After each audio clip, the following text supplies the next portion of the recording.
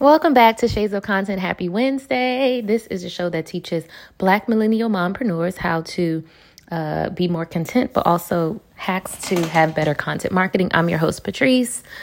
All the things, if you really want to know more about me, click on one of the full episodes. I get into the whole spiel there. But every Wednesday, I release contentment or content marketing hacks that hopefully just help you live an easier, peaceful life, right? We all have kids, we all have businesses, we all have a ton of things going on. So these little bite-sized nuggets, I really do hope that they help you.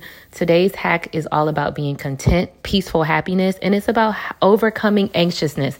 Now, for me, anxiousness looks like my mind is moving really fast. My stomach might feel weird.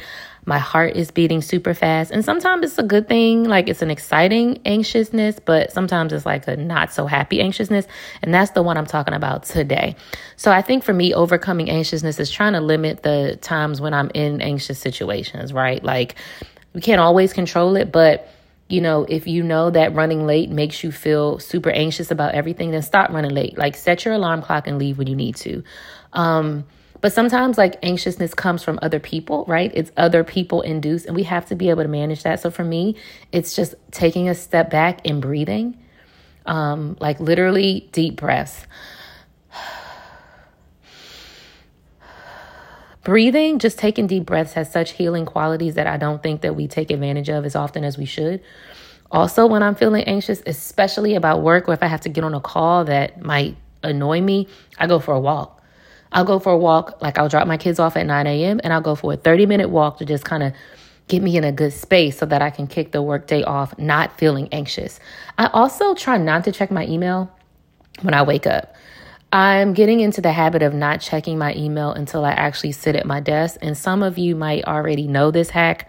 And this might be its own hack for real. But just not even engaging in the anxious things like in the morning. That's not how you want to start your day. So I hope that helps. Anxiousness is going to happen, especially when you have a business and when you have kids like we do.